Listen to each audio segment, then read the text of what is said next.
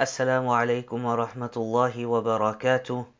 Bismillah walhamdulillah wassalatu wassalamu ala rasulillah wa ala alihi wa sahbihi wa man wala. Qala rabbi shrah li sadri wa yassir li amri wahlul uqdatan min lisani yafqahu qawli. Allahumma zidna ilma. All praise and thanks is due to Allah Azza wa Jal. Peace and salutations upon Muhammad ibn Abdullah. Salawatullahi wa salamuhu alayhi. Peace and salutations upon his family, upon his friends, and upon all those who try to emulate him until the end of time. Continuing with our etiquettes on dua. And this is point number 5. To send blessings and salutations upon Muhammad ibn Abdullah, salawatullahi wa salamuhu alayh. So when you make dua, you praise Allah subhanahu wa ta'ala, and then you send salutations upon Muhammad sallallahu alayhi wasallam. The Prophet, peace be upon him, he said that every dua is kept back until you send blessings upon me.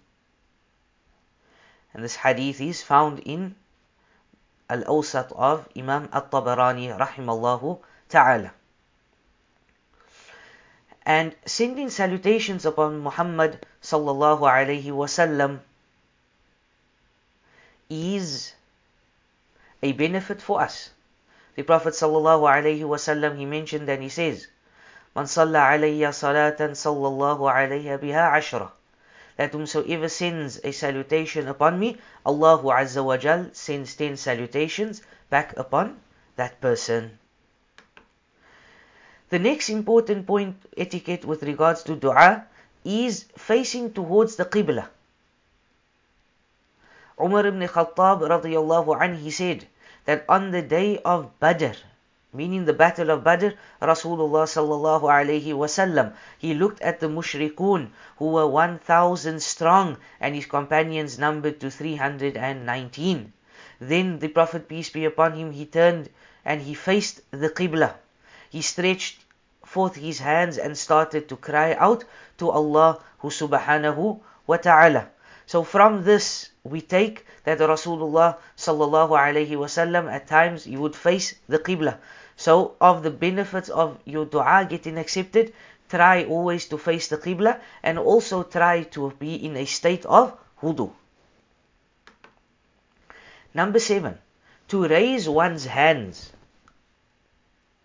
The Prophet sallallahu alayhi wasallam, he mentioned and he said that your Lord, may he be blessed and exalted, is kind and most generous, and he is too kind to let his slave, if he raises his hands to him, to bring them back empty.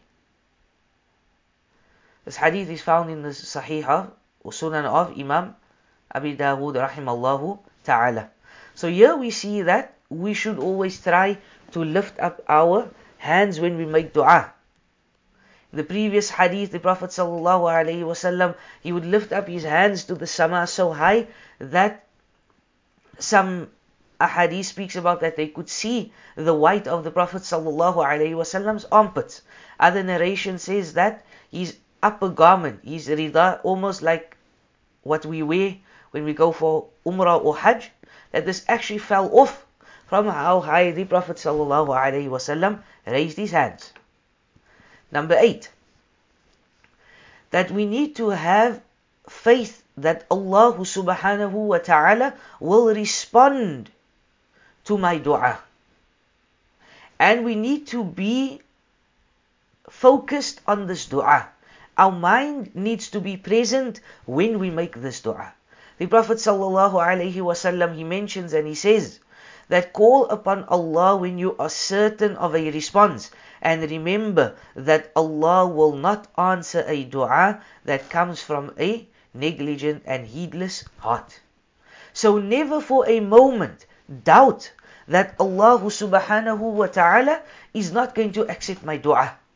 When you make dua, be certain, be 100%, 200% sure that Allah Azza wa Jal is definitely going to accept my dua. It might not happen now, but it's going to happen. And this is husnul dhan billah, This is to have good thoughts with Allah or with regards to Allah subhanahu wa ta'ala. Point number 9. Ask Allah subhanahu wa ta'ala frequently. If you want something, right, a child, look at a child. He asks his parents, can I have something? Whether it's a toy, whether it's food, whatever. And maybe there's no response, or the response is in a negative. He will keep on asking, he will keep on asking, he will keep on asking. So when you make dua, ask Allah subhanahu wa ta'ala. Don't be hasty for a response, but beg and cry to Allah subhanahu wa ta'ala. Never stop making dua to Allah subhanahu wa ta'ala.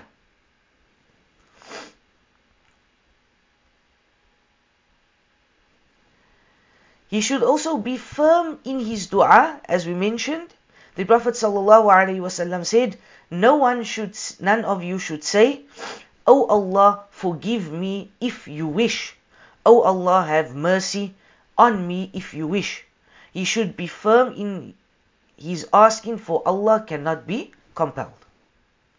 And this is why it is important that when we make dua as well, we do not say Insha'Allah, Ameen.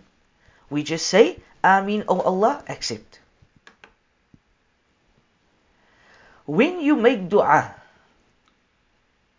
then make dua with humility, make dua with hope, and make dua with fear of Allah subhanahu wa ta'ala. Ud'u rabbakum tadarru'an wa khufya. Invoke your Lord. Call upon your Lord. Don't call upon others. So call upon your Lord with humility and in secret.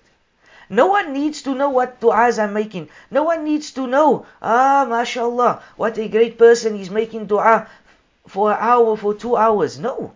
This is between you and Allah subhanahu wa ta'ala. Allah says in Surah Al-Anbiya, إِنَّهُمْ كَانُوا يُسَارِعُونَ فِي الْخَيْرَاتِ, that indeed they used to hasten and to do good deeds. وَيَدْعُونَنَا, and they used to call upon us, they used to make dua to Allah. رَغَبًا, with hope. وَرَهَبًا, and fear. وَكَانُوا لَنَا خَاشِعِينَ, and they used to humble themselves before us. This was the Anbiya, and we follow the Anbiya. So when we make dua, we humble ourselves. We are just but mere slaves of Allah subhanahu wa ta'ala.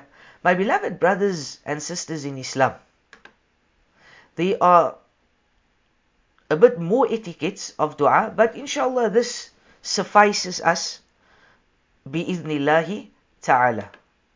And we ask Allah subhanahu wa ta'ala to forgive us during this month of Ramadan.